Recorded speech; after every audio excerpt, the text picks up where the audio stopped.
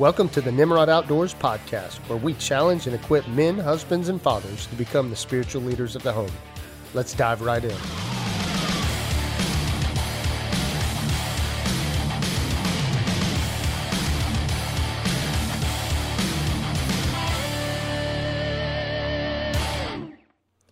What's going on, folks? This is M.A. Dozier with Nimrod Outdoors, and today I want to cover a topic that is to the core of the ministry, spiritual leadership. Our mission statement is to challenge and equip men, husbands, and fathers to become the spiritual leaders of their homes. This is our heartbeat here at Nimrod Outdoors.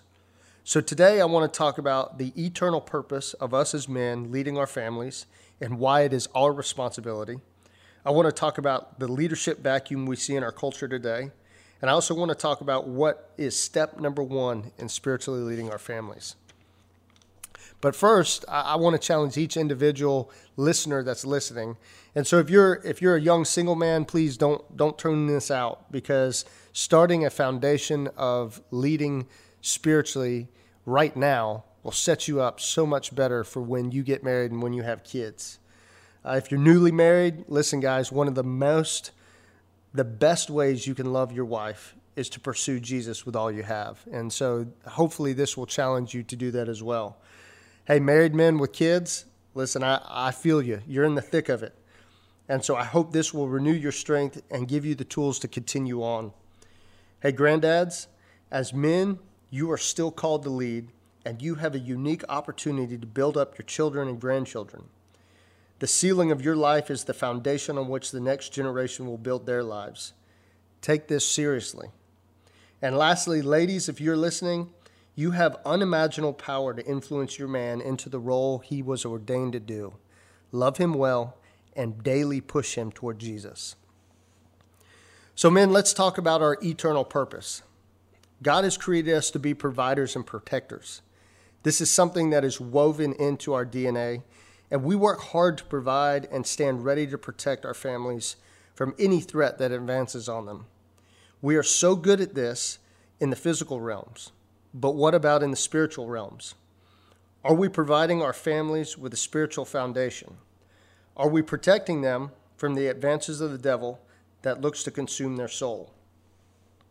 Unfortunately, we have become passive, and to be frank, we are failing at our responsibility in spiritually leading our wives and our children.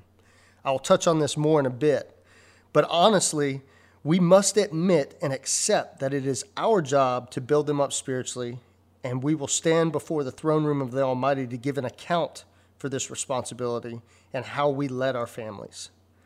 See, God did not put the church, the pastor, the youth pastor, or the Sunday school teacher in charge of the spiritual upbringing of our families. That's what He created us to do. We see this plainly and clearly in Deuteronomy chapter 6 through 9. And I'm going to be reading from the New Living Translation. And it says this, starting in verse 6. And you must commit yourselves wholeheartedly to these commands that I'm giving you today. Repeat them again and again to your children. Talk about them when you're at home and when you're on the road and when you're going to bed and when you're getting up. Tie them on your hands and wear them on your forehead as reminders. Write them on the doorpost of your house and on your gates. We do not see God telling us to make sure we take our families to church for 1 or 2 hours a week to hear a word from a pastor. No, here He tells us to commit ourselves wholeheartedly to the commands and then repeat them again and again to our children. We are to talk about them when we're at home, when we're on the road, when we're going to bed, and when we're getting up. We are to tie them on our hands and on our foreheads as reminders, and we are to write them on the doorposts and our gates. It is not a one-day-a-week responsibility. It is an every waking moment responsibility. It is a responsibility that holds the weight of the eternal resting place of our children's souls. And if we become passive and relinquish this responsibility to anyone other than ourselves, we are giving the devil a foothold in a war that rages in pursuit of the souls of our children. And men, let me tell you, we are losing ground, and we are losing ground fast. In our culture today, we are seeing a massive lack of spiritual leadership, and it has created a vacuum that has a void of men willing to step up.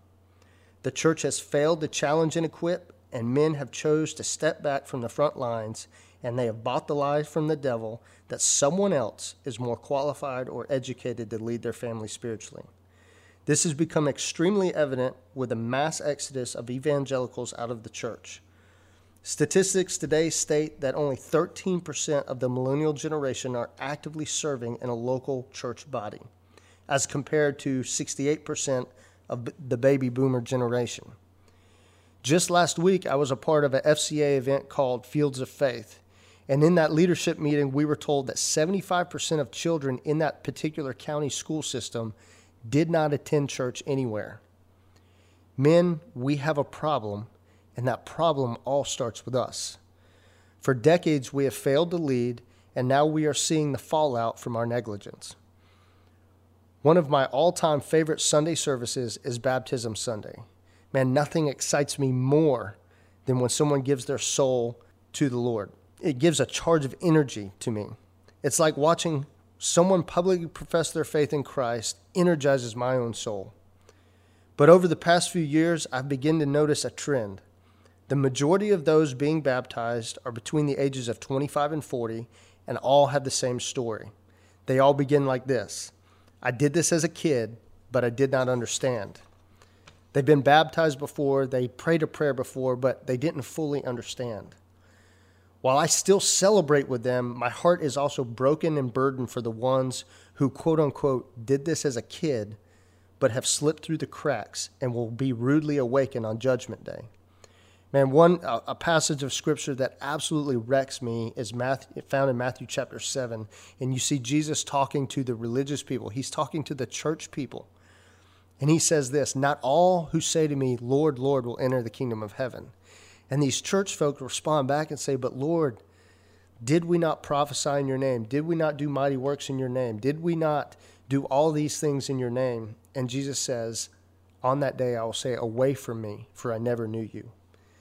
See, these baptisms serve as a direct reflection of the lack of spiritual leadership and discipleship in the body of Christ over the past 3 decades. And no one is more responsible than us as men. So how are we to combat this? How do we begin to make changes in a positive direction toward Christ? What is step number 1? In order for us to reclaim spiritual leadership, we must individually surrender back to Christ. Early on, I read in Deuteronomy chapter 6, verses 6 through 9. But if we go back right before that, in verse 5, it is a direct command to us as men, husbands, and fathers. And it says, we are to love the Lord our God with all of our hearts, our soul, and our strength. We cannot effectively lead others until we have our own souls pursuing Christ. I mentioned the word surrender. This is a very important word. What does this mean, and what does it look like? How do we apply that to our lives in following after Christ? Well, in Luke chapter 18, we see an account of Jesus interacting with the rich man or the rich young ruler. And a lot of times I think people get this scripture and they want to focus on the fact that this man had money and that money was the issue. And I'm going to kind of go against that. And yeah, money was an issue for this guy. But all of us are the rich young ruler at some point in our lives. And I'll read the scripture and we'll talk about it. But it says this. It says, once a religious leader asked this question, good teacher, what should I do to inherit eternal life? In verse 19 of chapter 18, Jesus responds, he says, why do you call me good? There is only one God that is truly good. But to answer your question, you know the commandments. You must not commit adultery. You must not murder. You must not steal. You must not testify falsely. Honor your father and mother. The man replied, I have obeyed all these commandments since I was young. When Jesus heard this answer, he said, there is still one thing you haven't done. Sell all your possessions and give the money to the poor, and you will have treasure in heaven. Then come follow me. I believe we all try to be morally good, just like this rich young ruler was. I believe that we follow the commandments, just like this rich young ruler said he did. We live a good life, and we are happy with living the status quo. But see, Jesus does not just want the status quo. Jesus wants everything. See, Jesus saw that there was something in this man's life that was keeping him from going all in, and that was his wealth. I would argue that we all have something that is hindering us from going all in with Jesus. Maybe it's a job, maybe it's comfort, maybe it's pride, maybe it's a lifestyle, or maybe it's even a societal status quo. What are we holding on to that is preventing us from fully surrendering to Jesus? Let's examine our lives and honestly report what we find. Once we discover a hindrance, we need to surrender it, and then most importantly, we need to follow Jesus. That is the exact point of this scripture. See, Jesus didn't care about his wealth. Jesus didn't care that he followed the commandments. Jesus' last thing he said was, "Come, follow me." Is that what we are willing to do? The life of a God-fearing man is not stagnant. It is constant forward motion. Surrendering does not mean God will take everything from you. It just means that we are laying our jobs, our hobbies, our finances, our expectations, and families at the feet of Jesus and telling him to use them however he sees fit to bring honor and glory to his name. And if he decides to prune something from our lives, we continue to move forward, passionately pursuing him.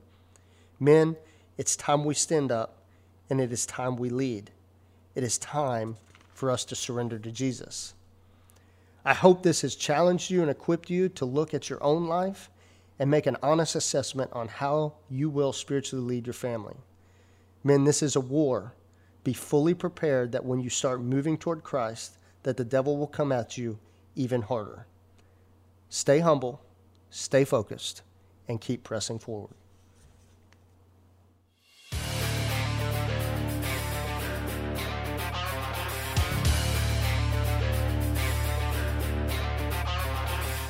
Thank you for joining us today. We hope you enjoyed the message. If you would like to learn more about the ministry of Nimrod Outdoors, find us on Facebook or look us up at nimrodoutdoors.com. We hope you have a great day, and we hope to see you next time.